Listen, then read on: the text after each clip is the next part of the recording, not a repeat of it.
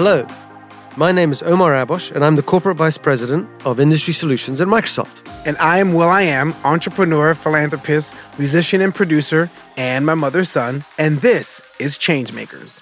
There are a lot of people around the world driving change that impact society.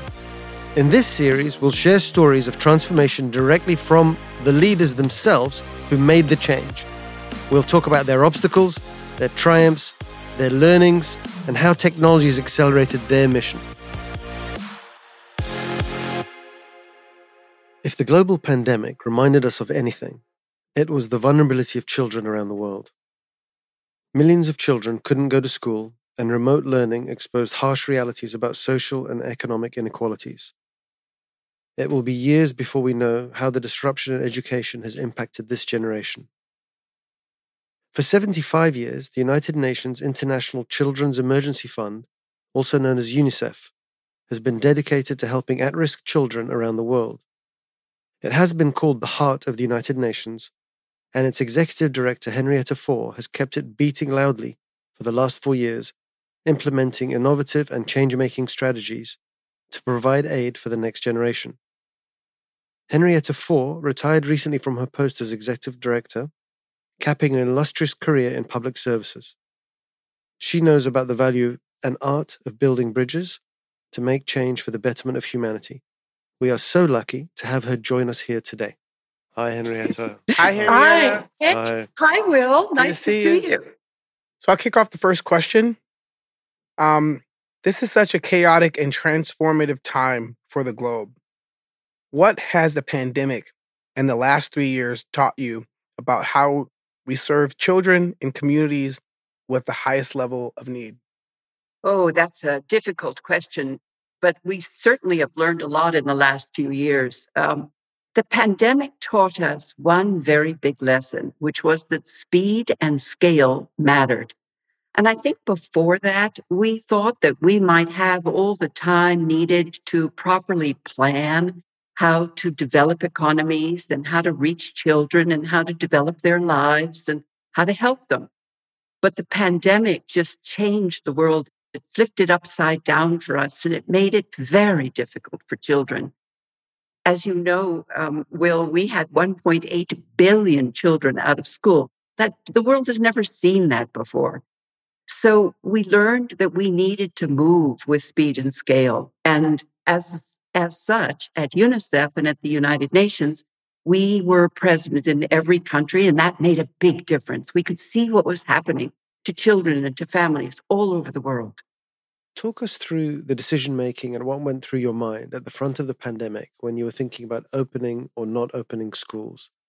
I think parents around the world have felt very strong emotions around these decisions, and I'd love to understand your thought process.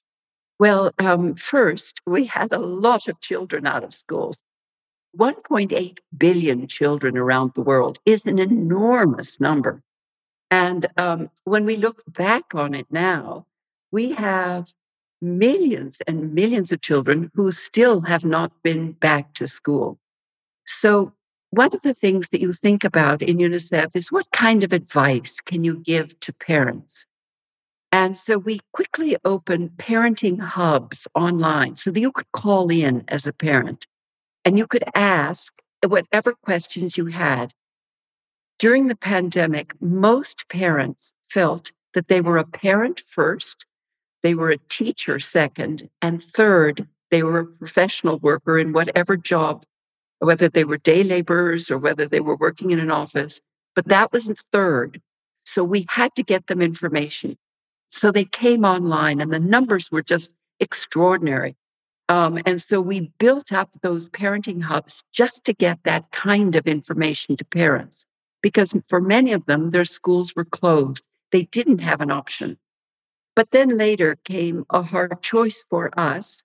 And it was, should we say that children should go back to school? Should we tell governments that they should open their schools? Were we putting children in harm's way because they would catch the virus and that they might sicken and that we would lose them? And so we looked at all of the evidence and decided that on balance, it was better to keep the schools open. I think all of us now realize what a debt we owe to the teachers who were in schools when we were growing up. Well, those same teachers are extremely important to keeping schools open and to reaching them. And most teachers tried to then do distance learning, but many schools didn't have the technology to do it, or they didn't have books, or they didn't have a way to teach the children when they were at home. So we think now during the pandemic, we have lost about a third of the students, most of them girls. They will not go back because they've gone into making some money for their families. And, these are subsistence families in poor areas, in poor countries. And so opportunities are scarce. So going back to school, opening up the schools is exceptionally important. We think that education is the best ladder out of poverty. So it helps for their future. We launched with Microsoft the Learning Passport so that children, no matter where they were, could catch up with their own home curriculum, their Mm-hmm. national curriculum in their own home language. And that's very important for these refugee and migrant children. If they don't get a chance to keep up with school, then how do they get a chance to dream about the future and become like you? They want to be Will I Am. I believe that wholeheartedly, that education is the ladder out of poverty, as well as mentorship and encouragement. And so for all the folks that, in corporations and NGOs around the world that go out and mentor after school programs, whether the after school programs are in inner cities or in third world countries, um, this type of work is highly appreciated and needed. Um, what children and young people tell us is that their number one request is they can learn something in school that they might be able to make into a livelihood later. We think that 8 out of 10 are going to have to be entrepreneurs. So those mentorship programs that everyday citizens can do to help young people, well, when you go out into the field, it makes an enormous difference. It gives them some hope and it gives them some ideas that for what they could do in life, what kind of a livelihood they could have. It gives them a future. It gives them a dream. I know I've been on a couple of the missions, especially the one that rings dear to my heart is when there was tsunami relief. And I went to Bande Aceh with UNICEF to do tsunami relief there at Ground Zero. But the question that I have is right now, what regions do you believe are the most at risk in terms of their child population? Yeah, well, clearly, there are some sweeping changes moving through the world. Droughts. So you look at a place like southern Ethiopia. There is conflict in the north in the Tigray regions, but in the south, it is drought. And when the drought comes, it means that the animals die. It means that the people can't migrate the way they have been used to doing. They're pastoral communities.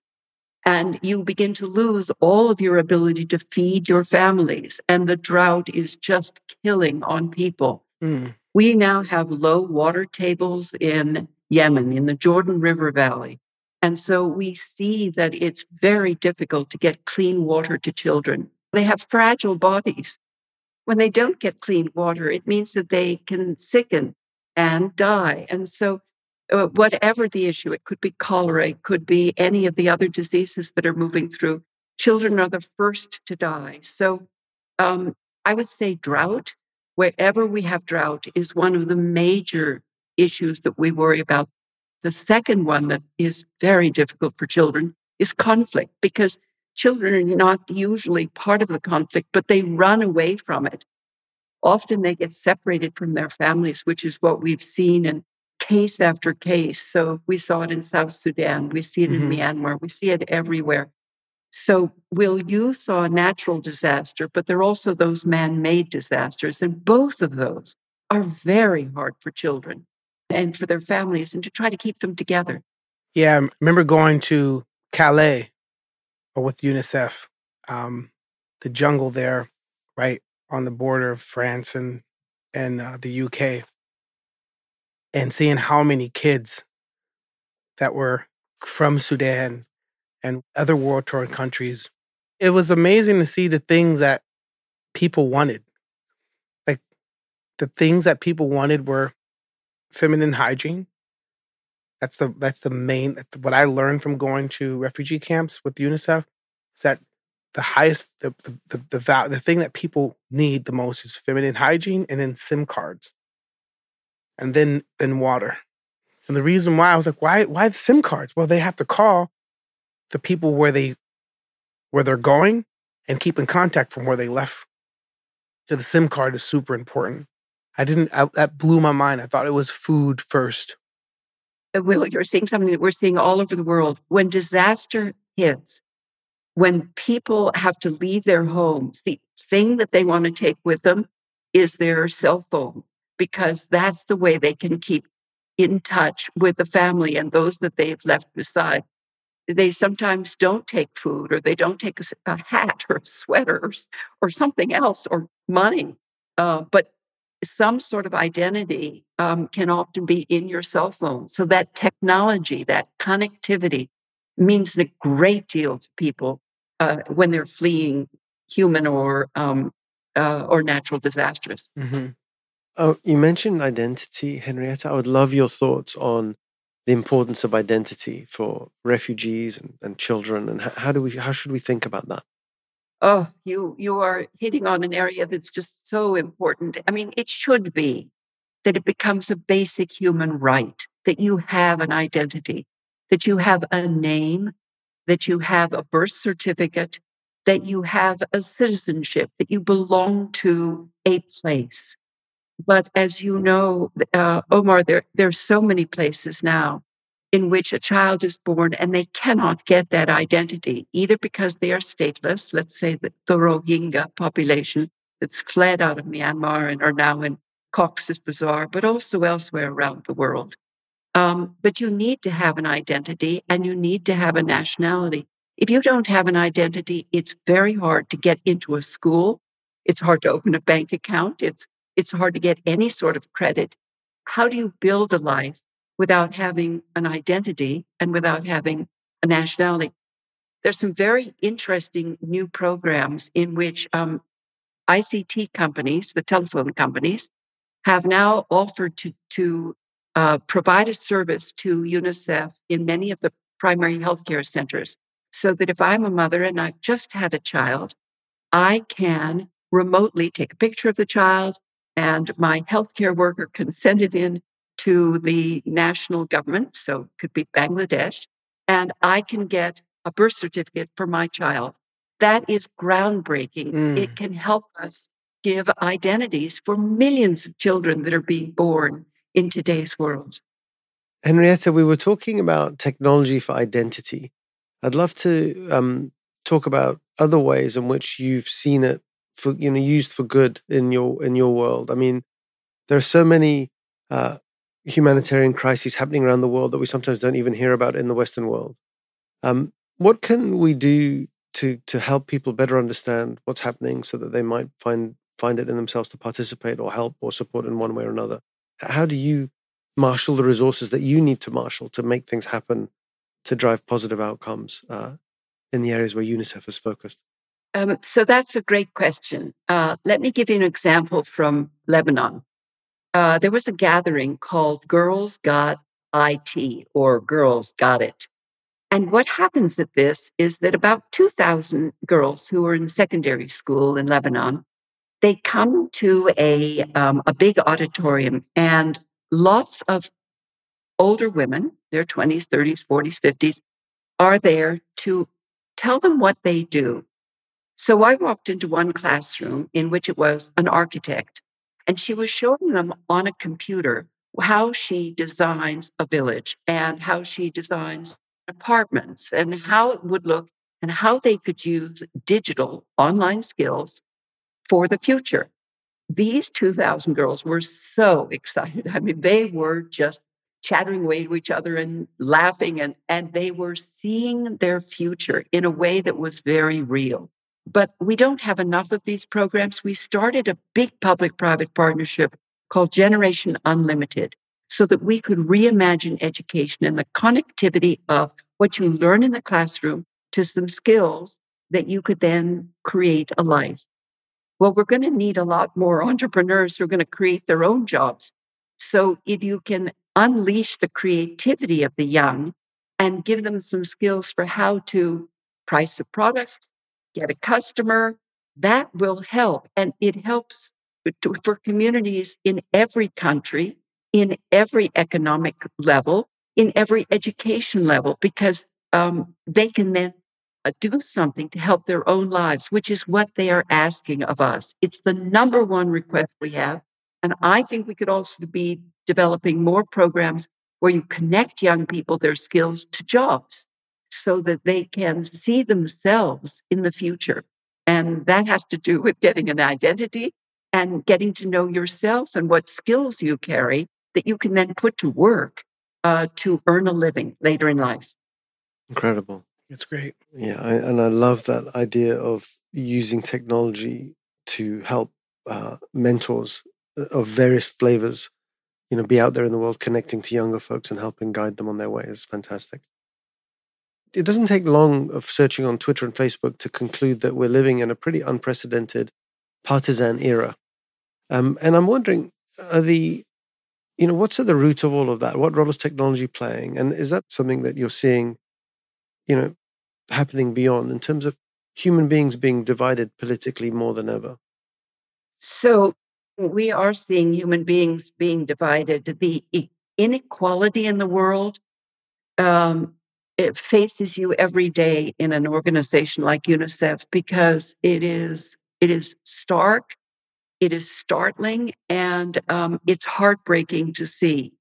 You just wish you could give opportunity for every single child and every single family in the world. So how do you do that? I mean, I think we have enormous possibilities for technology for good. And Will, you and I have talked about this. I think we could connect every school in the world to the internet in the next 3 or 4 years. It's because technology now, with lower satellites, with Wi-Fi, it's doable technically. So then we just need to get more digital learning online and in native languages so that children and young people can learn, but also older people can learn. But the enormous possibility of a good education so that a society sees their shared history, their shared future, and they become more cohesive if you can do so. But we need to connect that other half of the world. So half of the world is not connected, half is connected. If we don't connect them, then, Omar, we're going to be pulling apart as a world. That those who have are going to just go further ahead and fly in the future. And those who do not are going to be left behind. But you can see everywhere in the world that they want the connectivity. So in rural Africa, you need to have a cell phone, or you do not know what your products, let's say cassava root, is selling for in the market. You've got to get your produce to market. And so having a cell phone to know that is extremely important. Having the digital applications becoming agri-tech is what the new young entrepreneurs want. Wow. And so we can teach that. It's doable. And it doesn't have to be a rural or urban divide. It doesn't have to be a poor and rich divide. It does not have to be a east-west, north-south. But we could have a very cohesive society, and we could do this. But Will, you may want to add into that. Yeah. So during COVID, the school that I started about 11 years ago, I saw firsthand this digital divide in Los Angeles. Kids couldn't learn from home because we didn't think that people didn't have the internet. We just, especially in the inner city, in the city, you think the internet is everywhere, but it's not the case. So kids in my community that go to my school had to go to Taco Bell and McDonald's to learn because that's the only place they had the internet.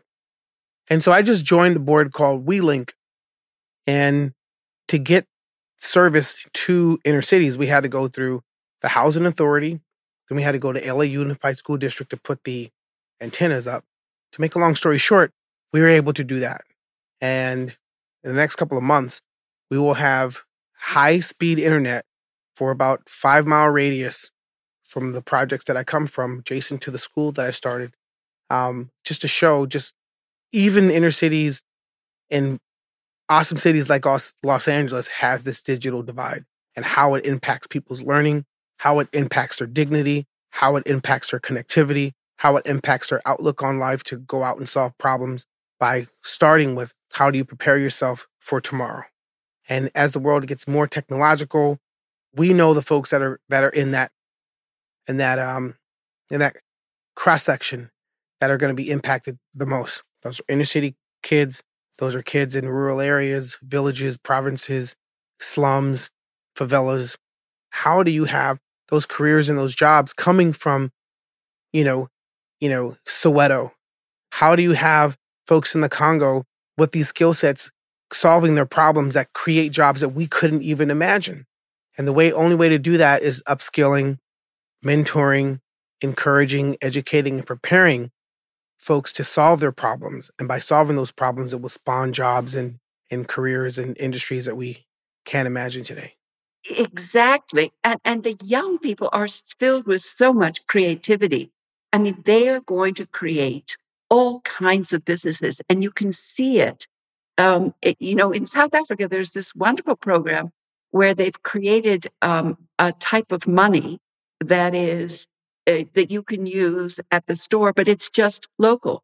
So if you can do a good deed, like let's say you go over to the senior center and you're sweeping out the center, or you're doing their gardening, or you're helping in the kitchen, they give you then a little token and you can take it into the shops and you can use it to buy bread, milk, books, everything. A service-based currency. Exactly. That's exactly. Awesome. And so then they said, well, couldn't we make this into a business? And they did. And so now they're hiring others from the neighborhood and they're all on it. So the creativity is there if we can just give the young people a chance. And there's such a good investment. Mm-hmm. That's a lovely story. It's a really lovely story. Henrietta, you've had an astonishing career so far. As you look back on what you've done at this point, what are the moments you're most proud of? And what outlook would you leave us with for kids and children around the world?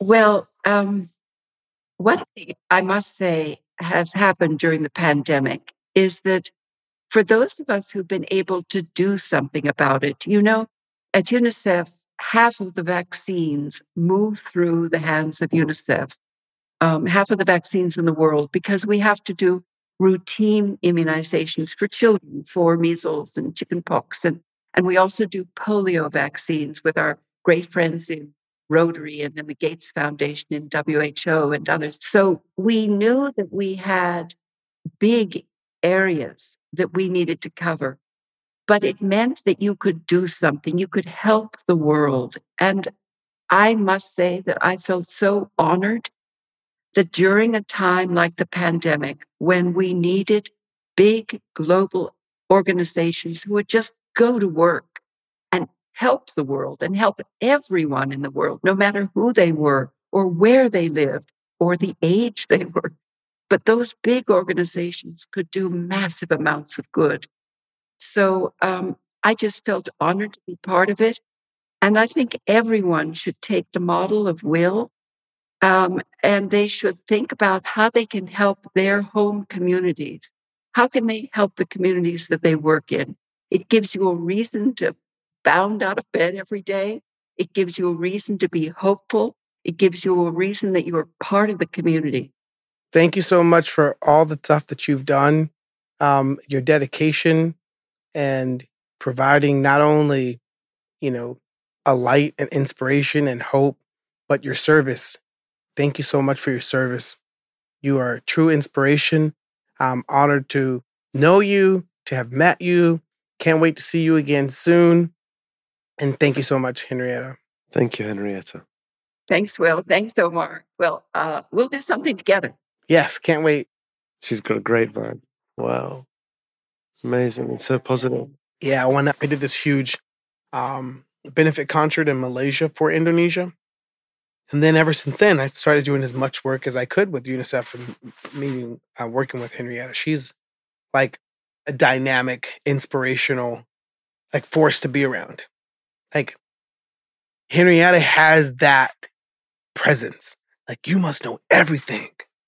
Did she say anything that surprised you? No, it's all, let's go to work. Yeah, I mean, what about the thing about listening to little kids? Hey, like I thought that was great. No. That's part of her work. Her UNICEF is about, looking out for, families and their children in war-torn countries, and part of that helping families and their children out is listening to the children. What do the children need? And I think there's something about female leaders when they say, listen to the children, you know what they mean. And so when you see a person like Henrietta just vibrate like that and commit and dedicate their entire lives to helping, and at the end of her career, quote unquote, she says, listen to the children. Only a superwoman, mother, nurturer, leader can come to that, that true north of what it's all about, is to support, mentor, and listen to the children. Yeah, I mean, there's so much in what you just said and where she was pointing. I mean, you're right. As I remember being a new dad and realizing that I knew nothing about the process that my wife at the time had been through. And so you're right. We come from a different lens, from a different place, and being able to listen is an amazing skill. And yeah. So, I can't wait till we start putting some real action behind the slogans of really valuing the power of the female and valuing the power of the youth and investing and supporting and protecting them. There's no question we can do better. Hell yeah. Damn right. Sorry.